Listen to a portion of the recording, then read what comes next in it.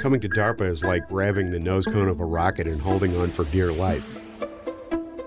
DARPA's a place where if you don't invent the internet, you only get a B. A DARPA program manager quite literally invents tomorrow. Coming to work every day and being humbled by that. DARPA is not one person or one place. It's a collection of people that are excited about moving technology forward. Hello, and welcome to Voices from DARPA. I'm your host, Tom Shortridge. People know DARPA as a place of innovation for a myriad of scientific and technological breakthroughs. But what you might not know is that DARPA is constantly changing. Our program managers, or PMs as we call them, literally have expiration dates on their badges because nobody is a permanent DARPA employee. We need constant infusion of new ideas to stay innovative. We're always examining the ways we do things to make sure they're as effective and efficient as possible, or if we need to try something completely new. In a nutshell, we want to innovate how we innovate. For a really cool example of this, I'm going to cue up a clip from the DARPA Forward Conference event in Colorado in August of 2022, where DARPA Director Dr. Stephanie Tompkins made this announcement. The DARPA Innovation Fellowship, 2-year salaried position, on-site, with a whole lot of travel at DARPA in Arlington, Virginia. During their 2 years at DARPA, the fellows will push the limits of existing technology through rapid exploration and analysis of a high volume of promising new ideas. The fellows are going to be focusing really hard on answering high-risk, high-reward, what-if questions and assessing the impact of further investment in those questions and those problems to the Department of Defense. We see these fellowships as a really great way for future scientific thought leaders to have the opportunity to make connections across an extraordinarily rich, technology-focused network that includes DARPA program managers, but also the entire DARPA performer community.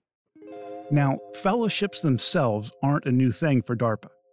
The DARPA Service Chiefs Fellows program provides outstanding military officers and government civilians insight into cutting-edge technology while potentially facilitating the development of future DARPA technologies.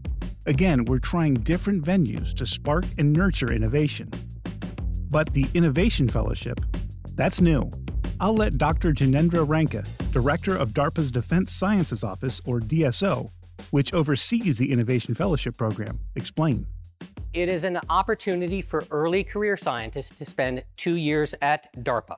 It's not a fellowship that we sponsor outside, but we want to seed the next generation of PMs. We want to seed it with people that are coming out of their PhD program to understand that need for national service, that need to look at that 4 to 5 year timeline, to demonstrate what's possible, for them to take risks.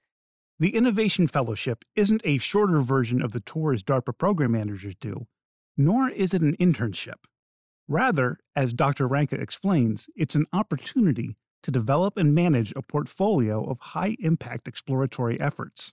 His goal is to grow the program to approximately 32 PhD graduates who have finished their studies within the last 5 years, and who bring diverse real-world experience to DARPA.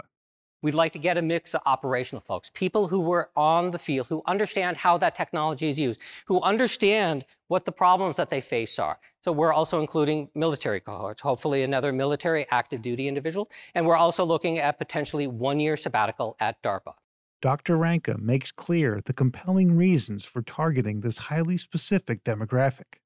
They bring something very different than the seasoned PMs who arrive at DARPA with well-established career experience. We need the people. The people are the core of DARPA. They're the ones that come in with the imagination. They're the ones that drive that technology to the limit that we need. So why are we targeting this early career group? Most DARPA PMs, as you can tell, we're a little further along in our careers. We have a huge amount of experience developing the technologies, working on the programs, being on the operational stage. But this group itself, the young career group, they understand the technology well. They're the ones that we sponsor in grad school to build what we demonstrate. To all those things that you see that are just phenomenally amazing, they're the ones who developed for us. They know what's happening. And paradigm shifts often come from this group because they're not biased. They haven't had the failures over and over again. They aren't biased in towards what they think will succeed. And it also allows us to bring a long-term pool of diverse talent that can focus on national security. Fast forward to today, And we've already got our first 2 cohorts of Innovation Fellows working on site at DARPA. On this episode, we'll be hearing from the first cohort, which launched in January 2023. So let's start with some introductions. Dr. Rebecca Schmiel received her Bachelor of Arts in Chemistry and Environmental Studies from Colby College and her doctorate from the Massachusetts Institute of Technology and the Woods Hole Oceanographic Institution in Marine Biogeochemistry. Her research focused on the interactions between trace metal nutrients and marine phytoplankton. When I came to DARPA, I had just graduated as a chemical oceanographer. So I was traveling all around the world, Antarctica, the middle of the Pacific Ocean, doing these long expeditions and figuring out what was in the water and why it was there and what was going on with the chemistry of the ocean. I was really drawn to DARPA because I wanted to dedicate my career to answering these big-scale questions in science and technology. I also wanted to do something with my PhD that wasn't necessarily exactly the track of becoming an academic scientist or a faculty member. Dr. Alex Place received his Bachelor of Science in Physics from the California Institute of Technology and his doctorate in Electrical and Computer Engineering and Materials Science from Princeton University. His dissertation focused on improving the lifetimes of superconducting qubits, the building block of many industrial quantum computing efforts. I loved my field of quantum information as I was in grad school, but it was getting a little bit stale. And one of the big reasons why I wanted to come to DARPA was to be able to use it as a way to branch out to a couple of other fields. I'm really using DARPA as a way to pivot towards robotics or towards sustainable energy. And there are a couple different directions that I'm trying to go. And DARPA is a great place not only to explore, but then also to get started on those new fields. Lieutenant Krishnan Rajagopalan is a qualified explosive ordnance disposal technician and Navy diving officer. He received a Bachelor of Science in Operations Research from the U.S. Naval Academy and a Master of Science in Operations Research from the Massachusetts Institute of Technology, where he was an MIT Lincoln Laboratory Military Fellow. Being in the military, we have officers kind of rotate and change jobs every couple years. I was looking at ways that I could kind of broaden my aperture. I've spent the past several years focused on a specific kind of domain within the Navy and a specific kind of problem set. And I wanted to see how I could zoom out a little bit and see how that mission and that area fit in with other problems facing kind of the national security environment. And last but not least, Dr. Allegra A. Beal-Cohen earned her doctorate degree from the University of Florida as a National Science Foundation Graduate Research Fellow, where she modeled intra-household bargaining and social norms in agriculture. She earned her Bachelor of Science degree in Symbolic Systems from Stanford University. I heard about the fellowship because I was a postdoc on a DARPA program, and the PM sort of nudged me and said, hey, you might be interested in this. And I went for it because of this idea that once you get to DARPA, the floor is open, the sky is blue, right? You're able to do whatever you think needs to be done to solve some problem. And I think it's probably a common story for fellows that we have been in the weeds working on the technology that represents the sort of cutting edge, and we have ideas about where that should go. So now you've met the fellows, but you're probably asking, what do they, do? Well, to start that conversation, here's Dr. Ranka again. The second part of it is ideas. Again, we need people, we need ideas. There are lots of ideas in the world. A few of them are good, but a true DARPA idea is really rare. But in order to find that true DARPA idea, we have to sort through lots and lots of ideas. For every 100 we see, if we're lucky, we'll find one great DARPA idea. We have 100 program managers to find those ideas. We have our performers to bring those ideas to us. And that's really important. We rely on the performers to be our eyes and ears to tell us what is possible. But there are lots of ideas out there. There are lots and lots of ideas out there. And we need to keep pace with this rapidly evolving world in order to find the next generation ideas. So how do we do that? We're starting another program, which we called Advanced Research Concepts, ARCs. So this is an experiment. The experiment is, can we capture and evaluate ideas quickly and do this in a very rigorous fashion to find those true rare DARPA ideas? We're going to launch a number of topics each year. In each topic, we're going to ask a question. We're going to ask this what-if question. What if I could accomplish something? What does it enable? What can we get from that? We're going to ask that specific question on a topic of interest to DSO that we think there is a possibility there. So, long story short, the Innovation Fellows are in charge of the Advanced Research Concepts, or ARCs. The way that we get ideas sort of into the pipeline starts with these really interdisciplinary conversations. And then there's a lot of legwork to be done. So we go talk to people, we talk to PMs, to experts in the field. And then the most important thing is to ask the right question that will push the community of researchers in the direction that you want them to go.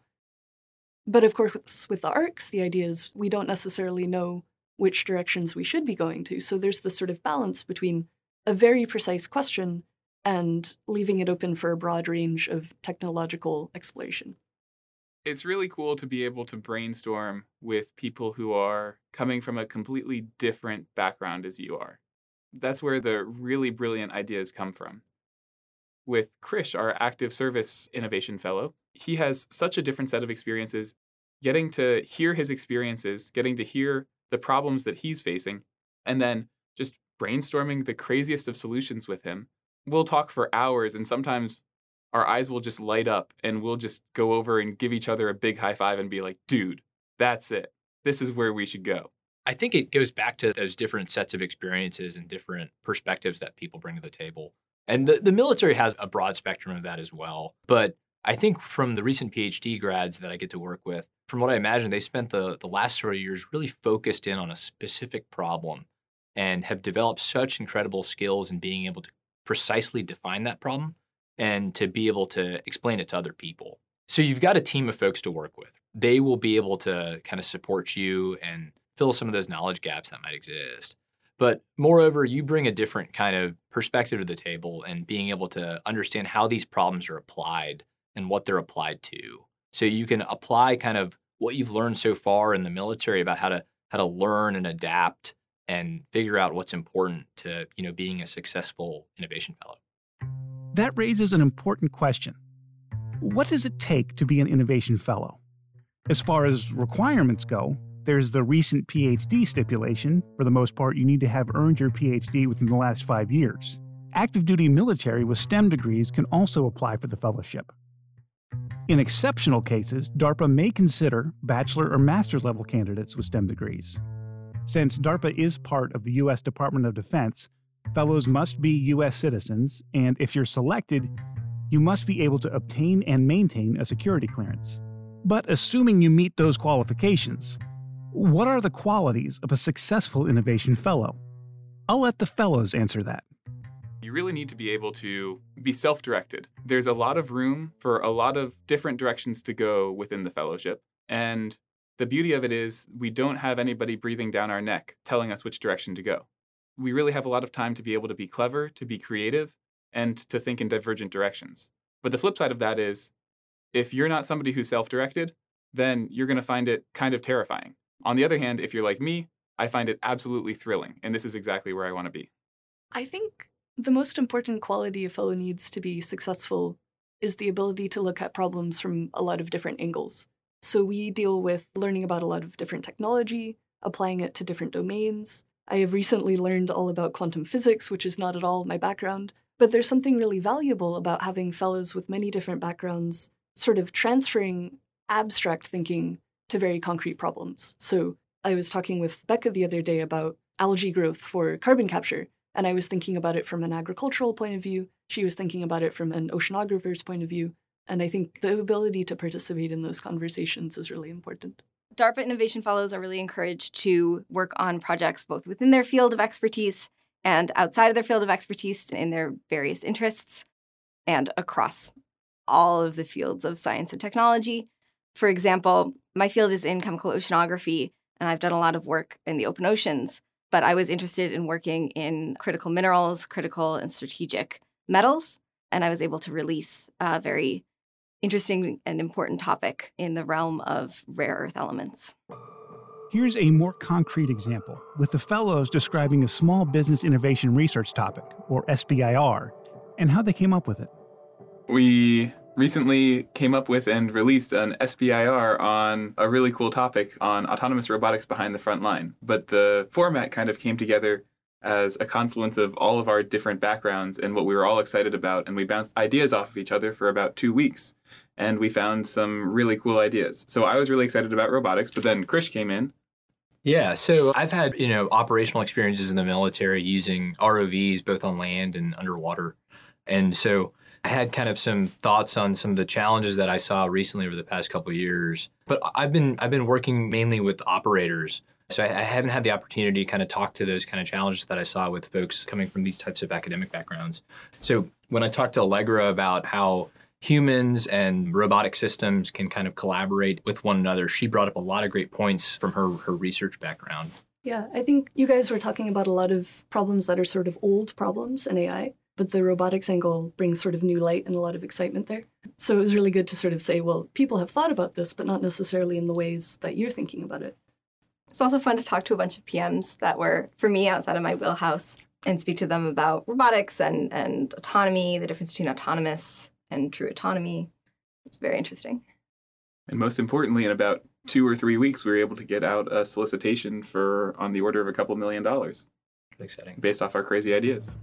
So what's a typical day like as an innovation fellow?